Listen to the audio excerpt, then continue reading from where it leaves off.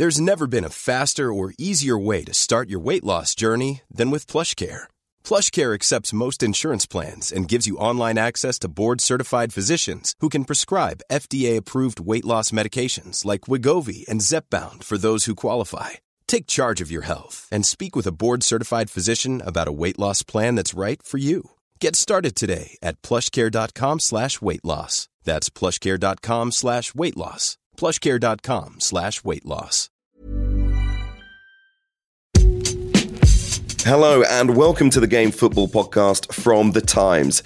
Today, how big a problem does Gareth Southgate have over Raheem Sterling and Harry Kane? Lyndon Dykes' Aussie spirit rubs off on Scotland. What to expect at St James's Park this weekend? And can Claudio Ranieri work his magic at Watford? This is The Game.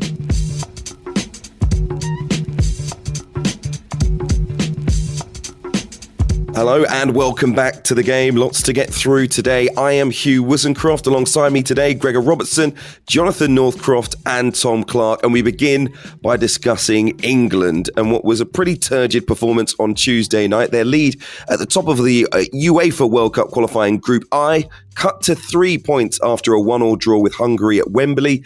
It means it will go down to the final day of qualifying for England. They've got games to come next month against Albania at home and San Marino away. In the game against Hungary, a couple of tweaks. There was a very experimental midfield for Gareth Southgate. Instead of his usual 2 holding midfielders, he went for 2 attacking ones with Phil Foden and Mason Mount starting the game. Declan Rice holding midfield on his own. It was an experiment. It wanted to be more attacking. Gareth Southgate has been saying that's his job, to get an extra attacker into the team. But do you think this was the right kind of game to experiment in? What do you think, Johnny? Absolutely, it was the right type of game. I mean, covering England for the last sort of 10, 15 years, one of the issues is there aren't enough testing games in qualification where you can try things like this. They tend to breeze through qualification, get to tournaments, and then it's an issue because there's a step up and some of the things that look great in qualification don't look so good under pressure. So I think it was entirely the right sort of game. England are going to qualify from the group anyway. Tough opponents, awkward opponents, maybe better word than tough. It was fair enough to experiment. And I am not, maybe I'm in a minority, but I am not in the camp that thinks it was a disastrous experiment that means he cannot attempt to use that formation again. I think it was a bad night, and I think there are other factors that you have to take into account when you look at why it failed. The biggest of which actually is that those 2 number 8s, attacking number 8s in particular, might just not be the right blend together. That doesn't mean that you don't play 2 number 8s. It's just I'm not sure if Mount and Foden are quite the right blend if you want to play 2 of them. If you were to play Calvin Phillips as a more attacking midfield role, which he did do in the Euros, especially in the opening game against Croatia, that might work.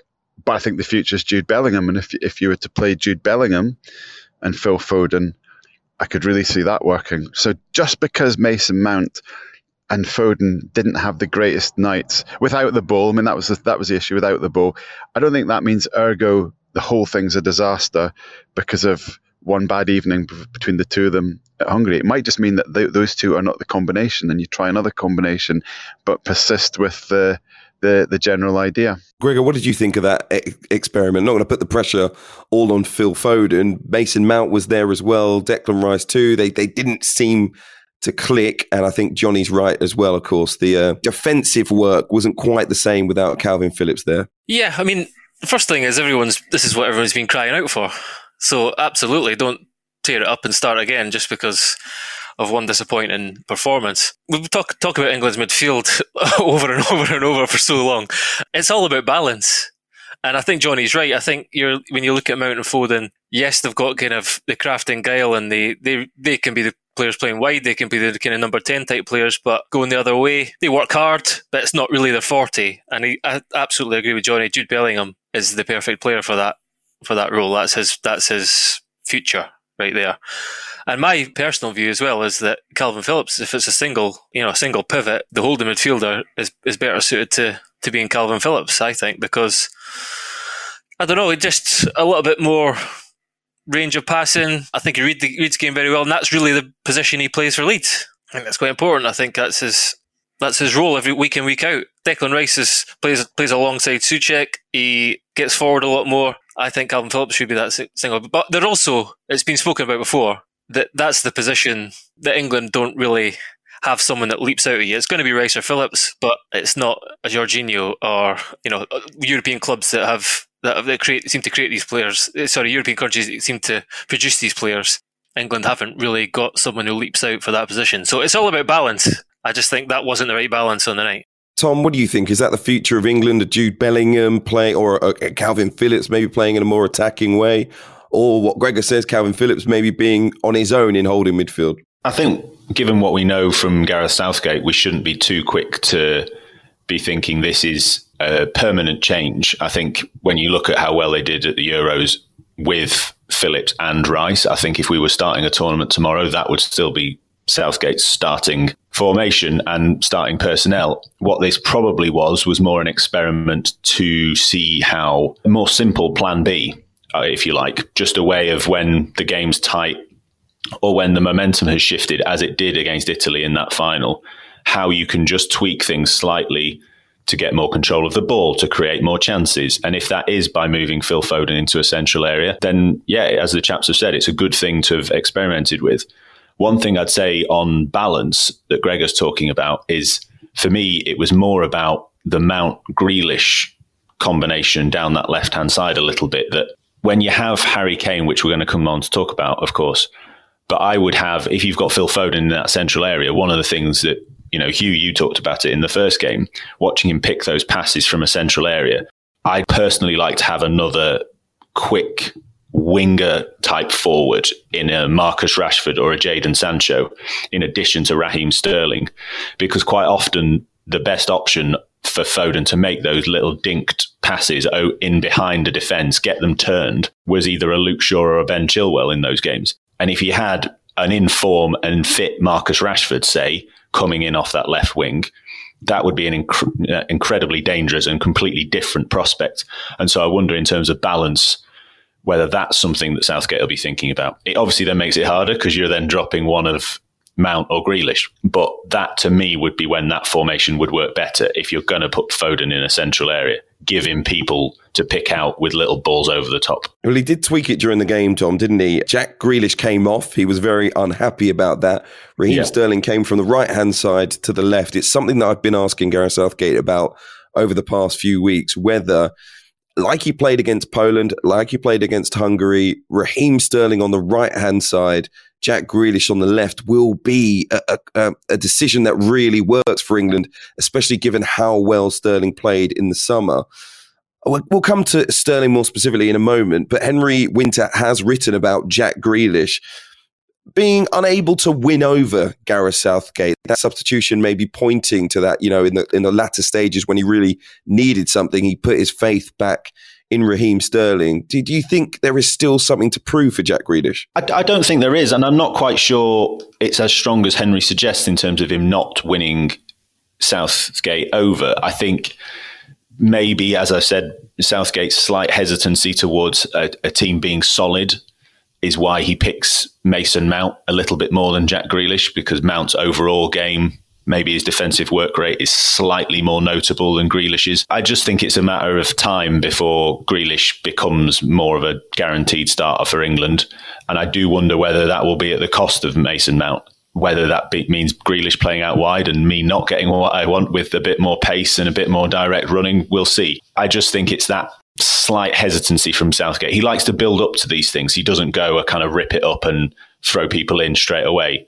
He builds up to these decisions and these tweaks in formations. And I think Grealish will be in the starting lineup in the coming games, certainly. Let's talk about Raheem Sterling then, and one of his teammates, Harry Kane. Neither was overly impressive, I have to say. And I think it's going to be an issue for Gareth Southgate moving forward, trying to get the best out of Raheem Sterling, who's not really figuring for Manchester City at the moment. Jack Grealish's arrival seems to have made that happen. And Harry Kane, who didn't get the move to Manchester City this summer, who hasn't scored for his club in the Premier League this season, but looked a shadow of himself out on the pitch on Tuesday night as well. I mean, just non-existent. And he actually surprisingly substituted with about 25 minutes to play.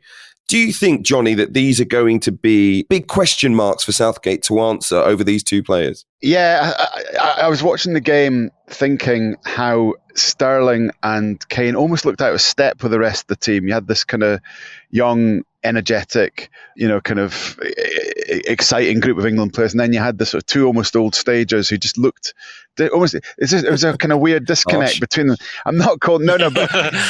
I think there was something sort of disconnected about them. But the problem for England is that these two are by a long, long way the most productive players they've got, with the best records, with the most right to stay in the team, as it were. When it comes to goals and assists, Gareth talks about that, and we mentioned Jack Grealish there. In the last sort of cycle of interviews that he did before these two particular games, he was talking about Grealish and the need for him to start putting more numbers on the board, as it were, for all the nice touches. And he could say the same of a range of other players. And you come back to the fact that Sterling and Kane are by a long, not a small amount, a long way the most productive in terms of goal scoring and creating goals.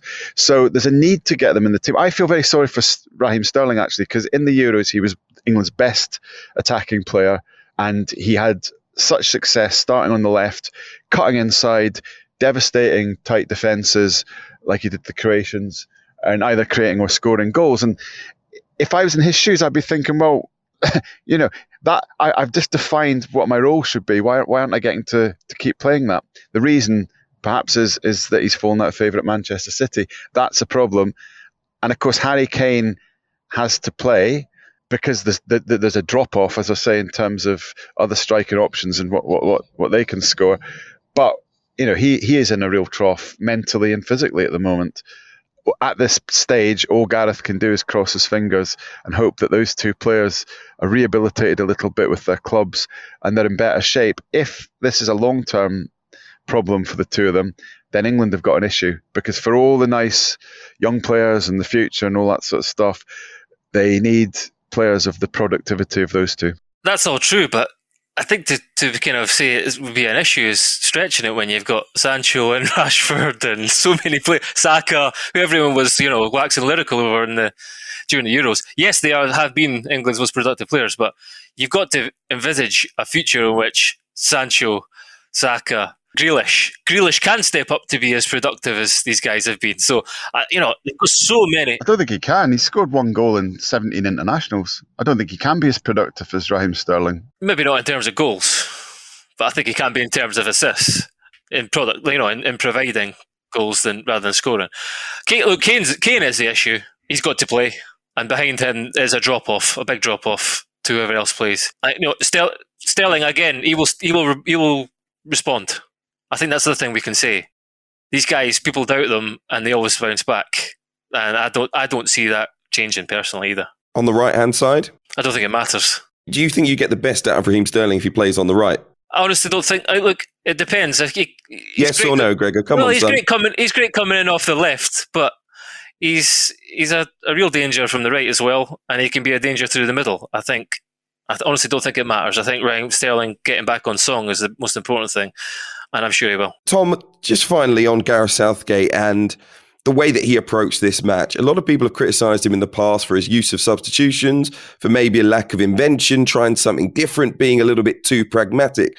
I mean, this is a game where he tried to dispel all of those myths about himself. Do you think that's a good thing? I think he would probably argue that it wasn't him trying to dispel myths. It was just him being a top-level manager and trying something against a team who he knew would be competitive, but he expected England to beat. I think, reflecting on the two arguments that Gregor and Johnny are making, he has maybe got a bit of an issue heading into the next big tournament, because Johnny called Kane and Sterling the old guys. They're obviously not the old guys in terms of age, but they are in the sense of the England setup. They've been the two consistent mainstays, the two certainties when it comes to big knockout games. And the arguments have revolved around all these young players who are coming through and all the debates as to whether you play two of them or three of them. What Gregor's maybe mentioning is something a bit more radical, which would probably require him not ripping it up and starting again, but quite a dramatic shift in formation and tactics. And I just don't think we're going to see that. But to answer your question, I think it's just encouraging to see him experimenting in small ways, as I say, whether it is just Phil Foden in a central area, because ultimately what we're talking about is big tournaments and him trying to correct those things that you've come out of big tournaments with. Got to semi-finals and then a final, and ultimately fallen down on probably, I would say, chance creation and turning the game back in your favour when you lose momentum. They're the two big things that I think about when I think about England in big tournament games. These little tactical tweaks is what he's working on, and I think that can only be a good thing. He was in the same situation going into the Euros. Back in the last season, he wasn't featuring as regularly for Man City as he wanted to. He played in the first game, scored, and he had that question that has now become kind of, fairly memorable. Like, do you feel like you've justified your position, your selection? And he kind of smiled. This is what he does. These guys have got immense character and kind of self-belief. And I would put Kane in that boat too. Remember in the opening couple of games, your attitude towards Kane as well. Remember until he scored his first goal. Even in that, it was like there was a journey in the 90 minutes of England games during the Euros. It was like, get him off. Look, who's this guy? He looks injured. He's useless. Oh, wait there. He's a hero again. He'll be back to that in a moment, I bet you. Sounds like a Scot, a bit sleep deprived and having a new baby, taking out his frustrations on the English media. But it is a sounds valid like an point. England fan, Tom. Sounds like an England fan. He sounds like an England fan, yeah. But there is a point with Harry Kane as well, isn't there, where I feel like at this point, it's like, the seasons, we get to autumn, the leaves start going brown and we start having a debate about Harry Kane. It seems like every single season there's some debate about Harry Kane. Last season it was, he's dropping quite deep, isn't he? Yeah, he's creating loads and loads of chances for Son at Tottenham. But that's the strange thing. But I think it comes about because we end up asking questions because of Saka, Sancho, Rashford, Foden, Grealish, all these players who in the Premier League every week we're going, wow, look at these guys. And then it comes to England and it comes back to that debate of you can't just supplant that into an international setup, which is why Gareth Southgate sticks with the people who've got the best stats, as Johnny says, which are Sterling and Harry Kane. The biggest single issue in terms of squad depth is the drop off from Kane to the other options. And that's if Gareth, if he could sort of, have a wish, then it would be for, I don't know, a Calvert-Lewin or Ollie Watkins or whoever it is to just step up another little stage. Because we've talked about the wide options and so on. There are tons and tons of great options, but it's that drop off from Kane to the next guy. That's the problem. Let's move quickly on to something else, more of a negative at Wembley Stadium on Tuesday night. Some violence seen very early on in the match. An arrest made for a racially aggravated public order offence. Police say a comment aimed at a steward inside Wembley. There was extra policing on the night from the Met. There was a symbol, a banner, I should say, of a figure taking the knee with a large cross through it. That was just before the game inside Wembley. And it does make you wonder if nations that have been infiltrated by the hard or extreme right, like Hungary's fans, should be allowed in stadia at all by UEFA. What's your view on it, Johnny? It's really complicated, isn't it? Because, the short answer to that is I wouldn't have far-right political affiliated fan groups in stadia at all. And the Hungarian ultras are a pretty sinister lot, both in behaviour and in their background and route. But there's been problems across Europe, problems in the Albania-Poland game, for example. There was racial abuse in Hungary, Italy, Sweden under 21s. And then you come closer to home and look at the fact England are facing that stadium ban because of what happened in the Euro final, which we shouldn't forget. And it was more than just people being drunk. There were Italian fans getting beaten up in their seats by English fans who'd invaded the ground. I think it's a concern. I think that the rise of right-wing extremism in society has got a lot to do with it, because that's always had an association with football hooliganism. But quite frankly, looking at the papers this morning, we've got one of our own mainstream right-of-centre broadsheets writing a piece about the Hungarian ultras with that symbol of the kind of the cartoon of the knee with the line through it, and the article's quite sympathetic towards the argument. So our own mainstream right wing commentators are also in there. I don't want to turn this into politics, but I'm just trying to make the point that this is reflective of something in society that isn't just confined to Eastern Europe. we've even seen a little rise in football violence again in our own domestic club game. And it's a very, very worrying trend, a very worrying thing to unravel, but we can't imagine it's all in these faraway countries. Tom, do you understand that? Do you think there's any deeper reason for that, for this rise in violence? I would suggest that for some nations, some of these violent groups have always been there. It's just about the projection of these moments, if you like. I think there could be a very simple answer to your first question of should these groups be allowed? And I'm sure when an incident like the one at Wembley happens for Hungary, I think there'd be a very easy way of saying, right, well, blanket ban for all fans at away games for them for the next couple of games. The things Johnny is talking about are far more nuanced and far more delicate. And as he says, are actually a part of the English game, the British game as well. We've all been to games over the years where we've seen groups of people, groups of fans.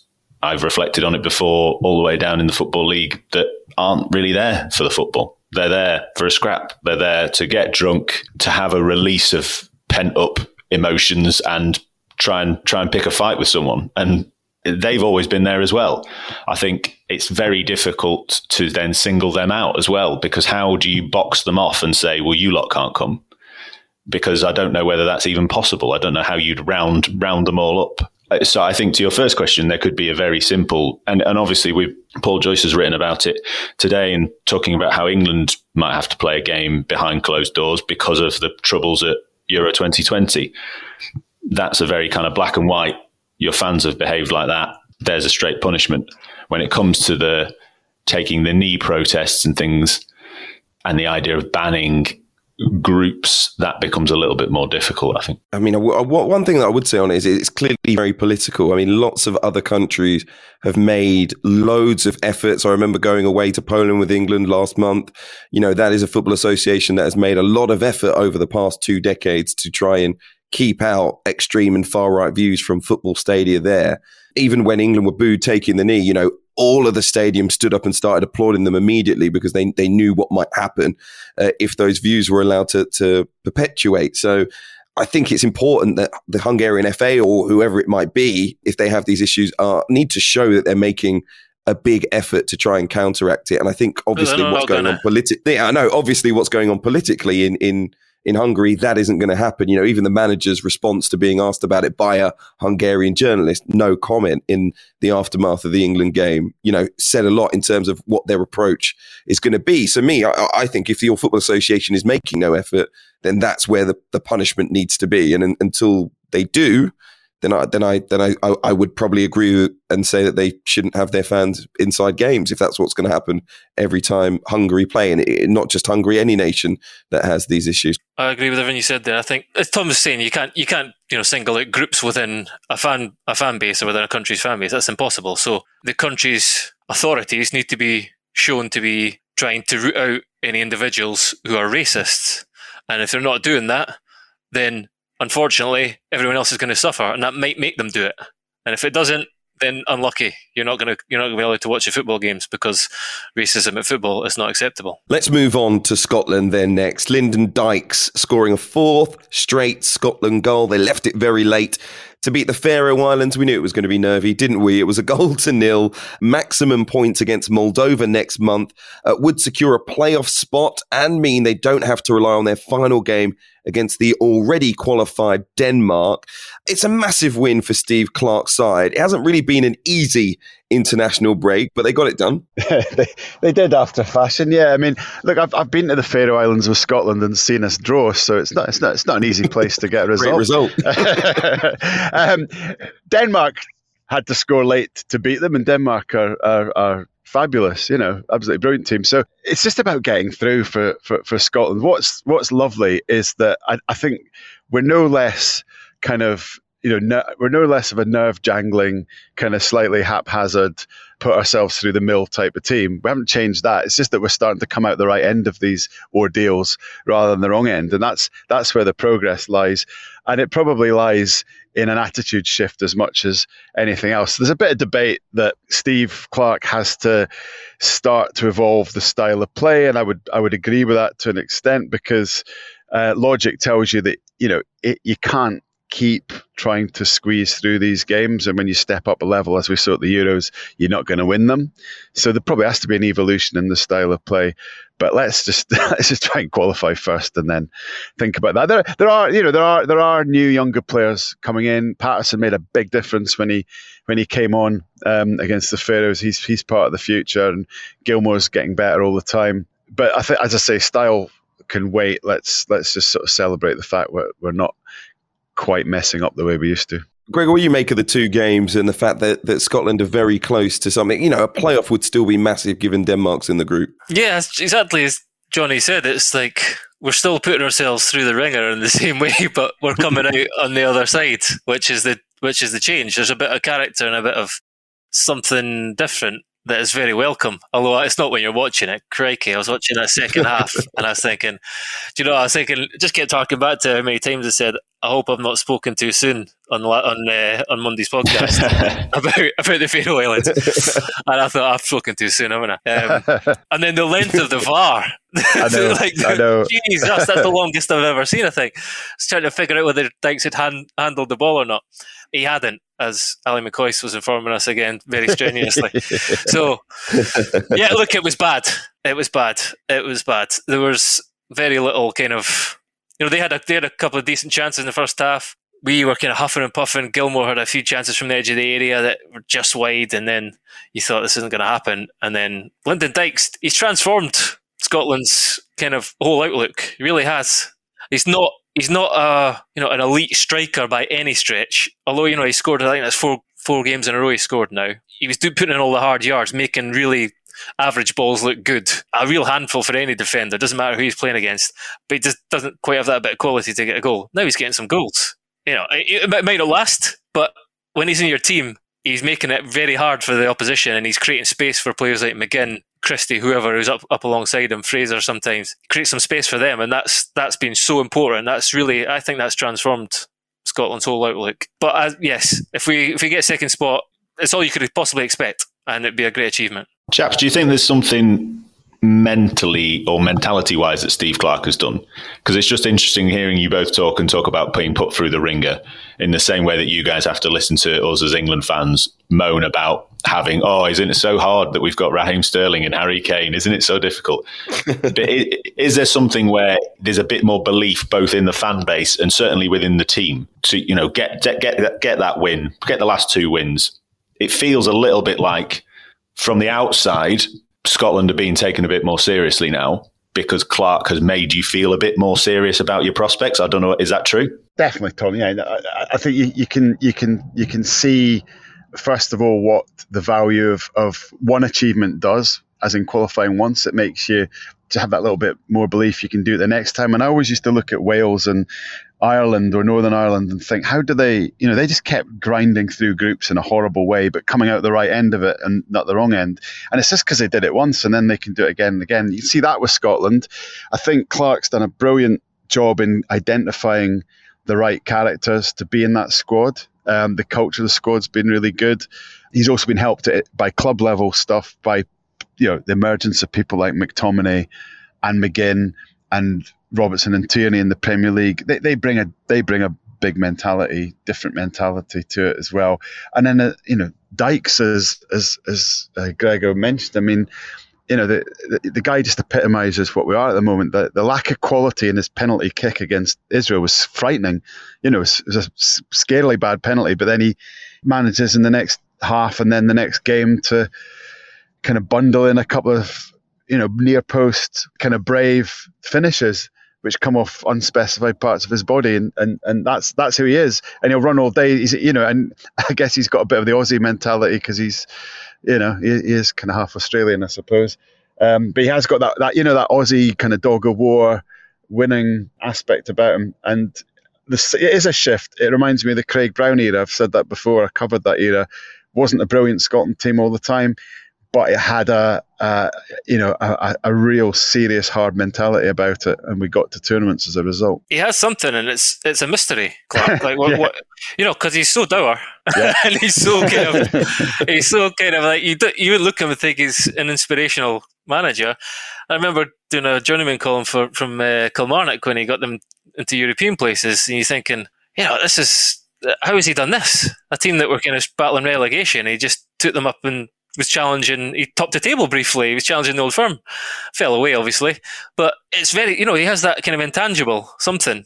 I just think it's like self-belief, and he imbues that in the team. It's like, why can't we be dogged and resilient and achieve something? And I think the players undoubtedly have responded. It's just, you just look at them and I think you see someone who's a solid citizen.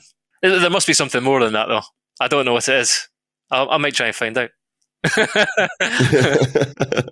I'm imagining Scotland in a playoff going down to penalties once again. That's all I'm going to say about it. We'll see if they can hold on and make it through to the playoff stages, but a very good couple of wins for Scotland during this international break.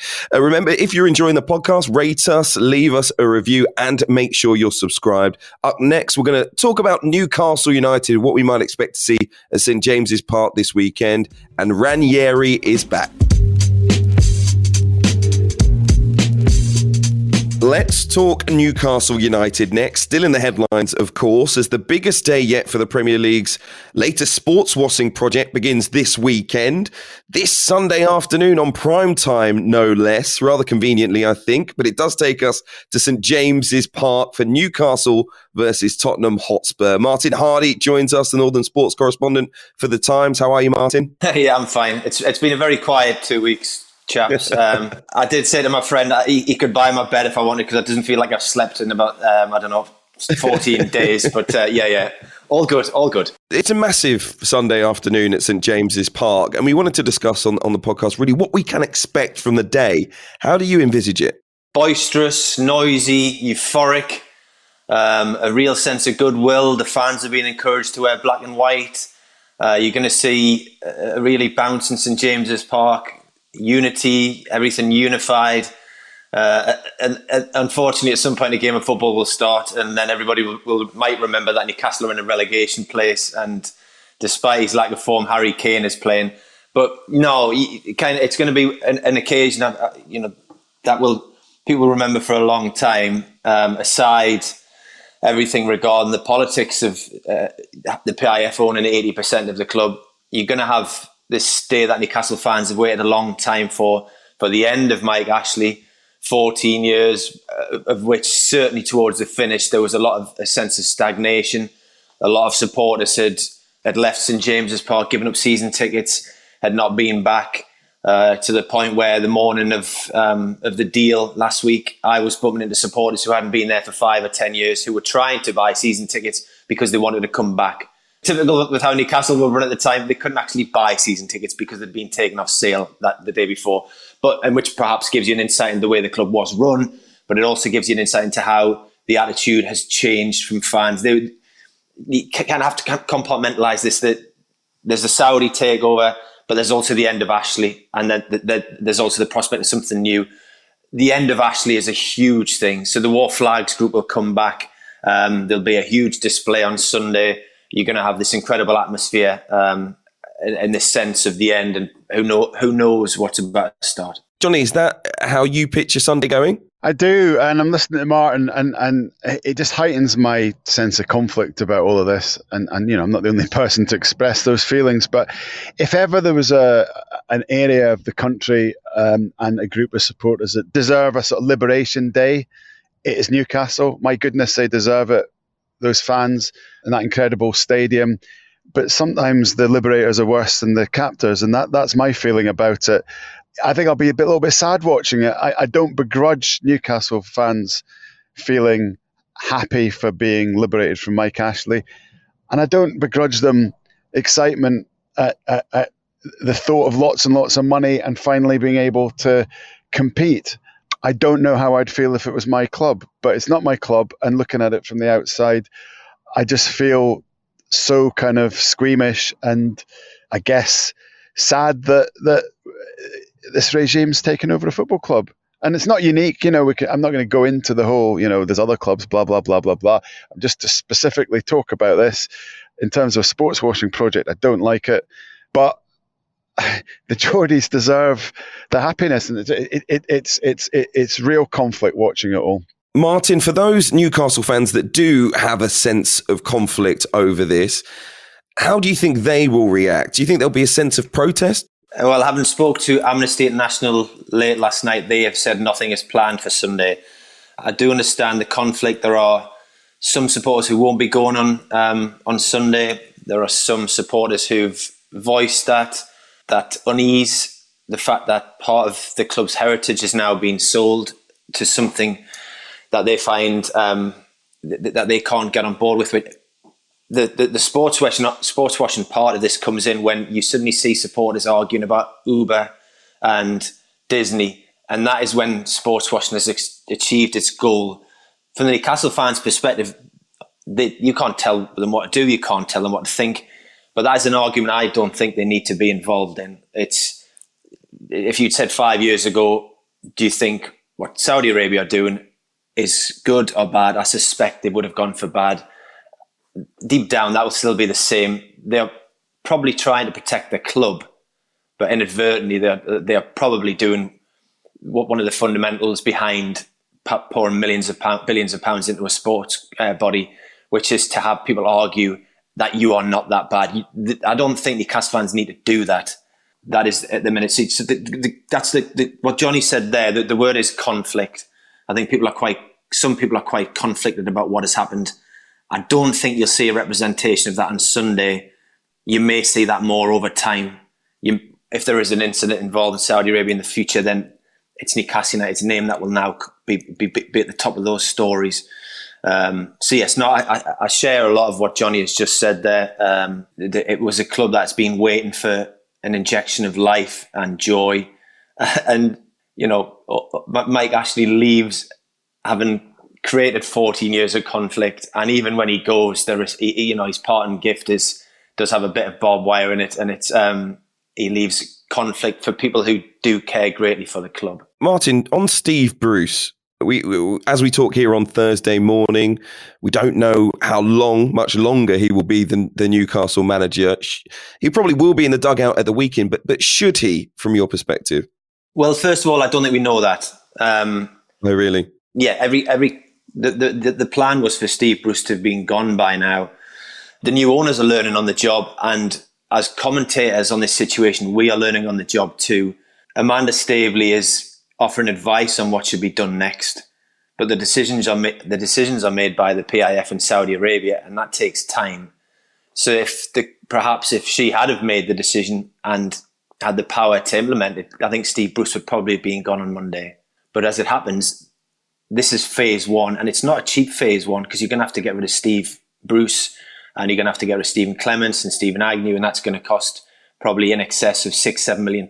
Now that's an expensive first week of work, and the end result will be pocket change, isn't it, Martin, for them? Yeah, but the club at present has a turnover of £150 million a year. Obviously, that's going to change hugely.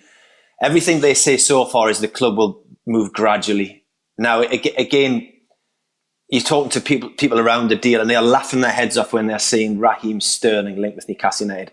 So we're living in this crazy time at the minute when any name can be thrown into the pot. The fact that Newcastle's first function this season is to try and stay in the Premier League. Next summit will be to invest in the kind of players that can move a relegation-threatened team to one that be on the cusp of the Europa League. You then the next phase will be to make a team that can get into the Europa League. Everybody's rushing ahead with this project so fast.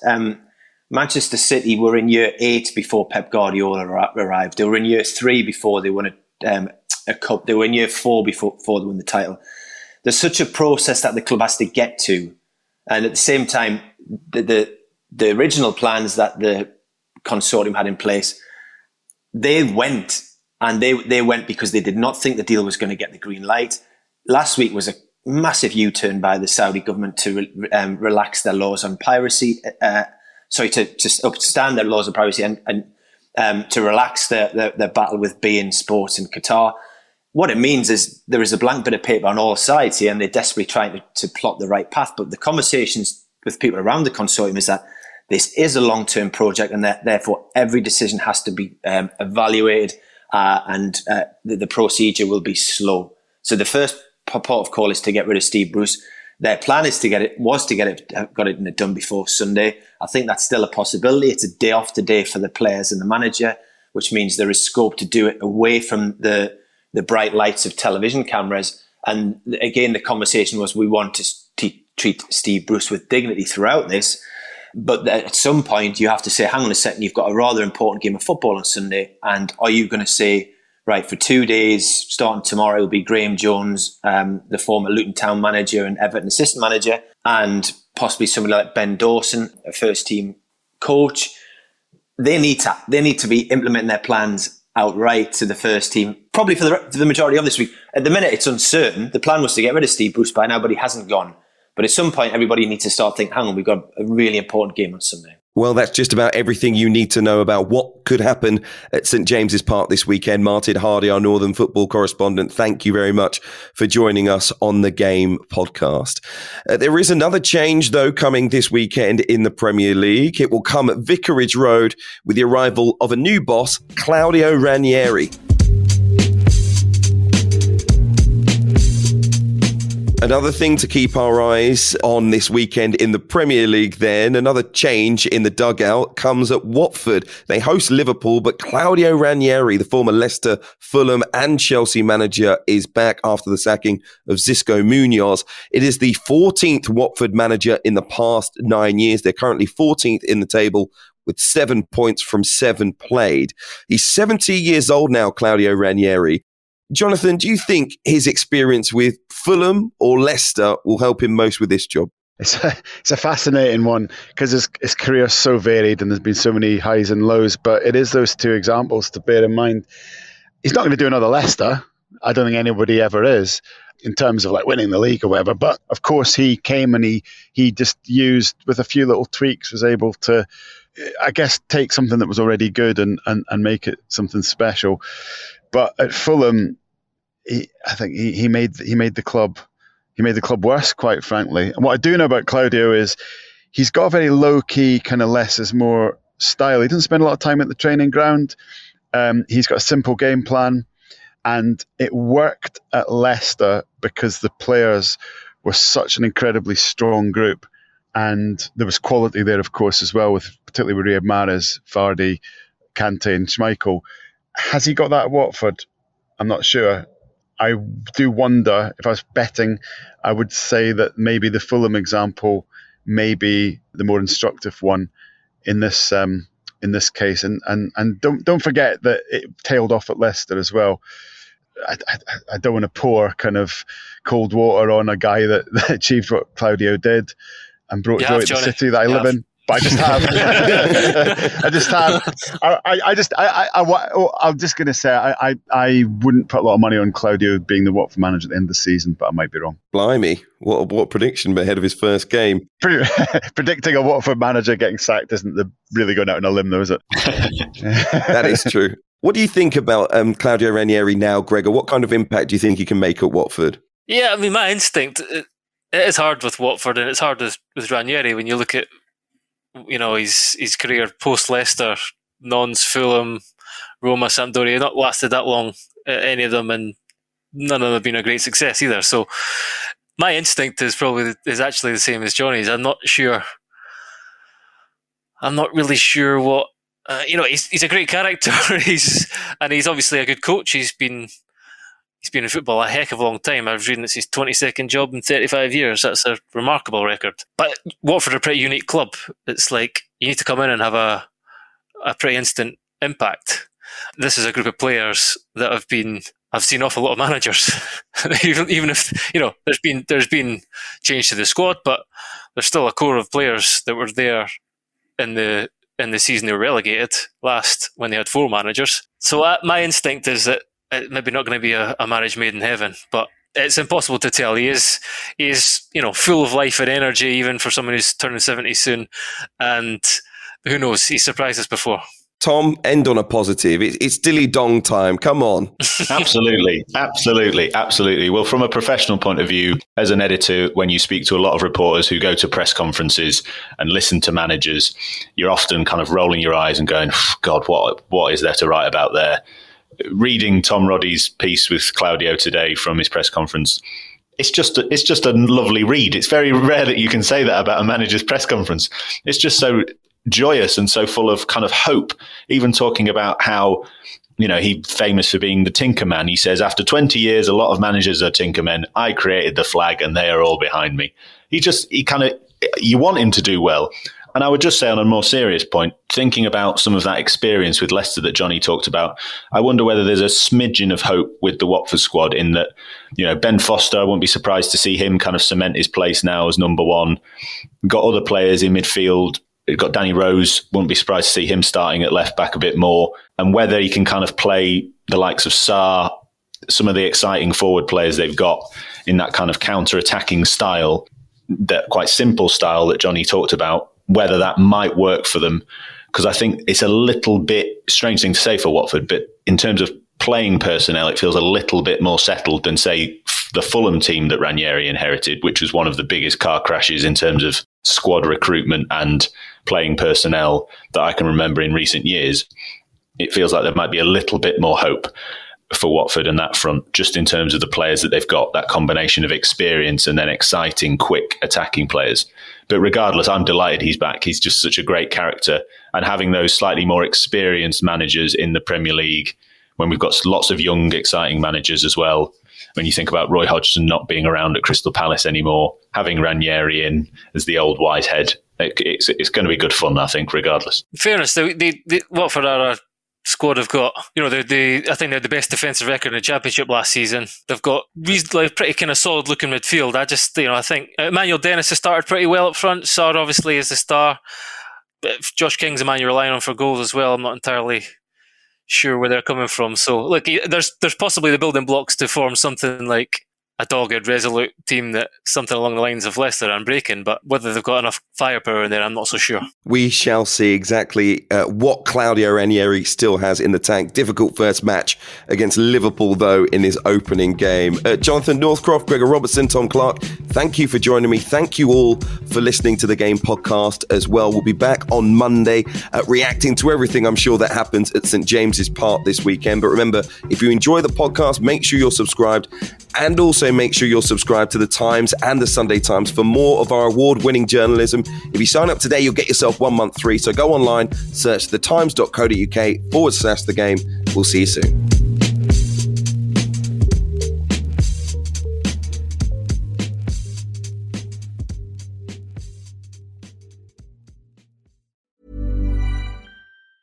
Planning for your next trip? Elevate your travel style with Quince. Quince has all the jet-setting essentials you'll want for your next getaway, like European linen, premium luggage options, buttery soft Italian leather bags, and so much more. And is all priced at 50 to 80% less than similar brands. Plus, Quince only works with factories that use safe and ethical manufacturing practices. Pack your bags with high-quality essentials you'll be wearing for vacations to come with Quince. Go to quince.com/pack for free shipping and 365-day returns.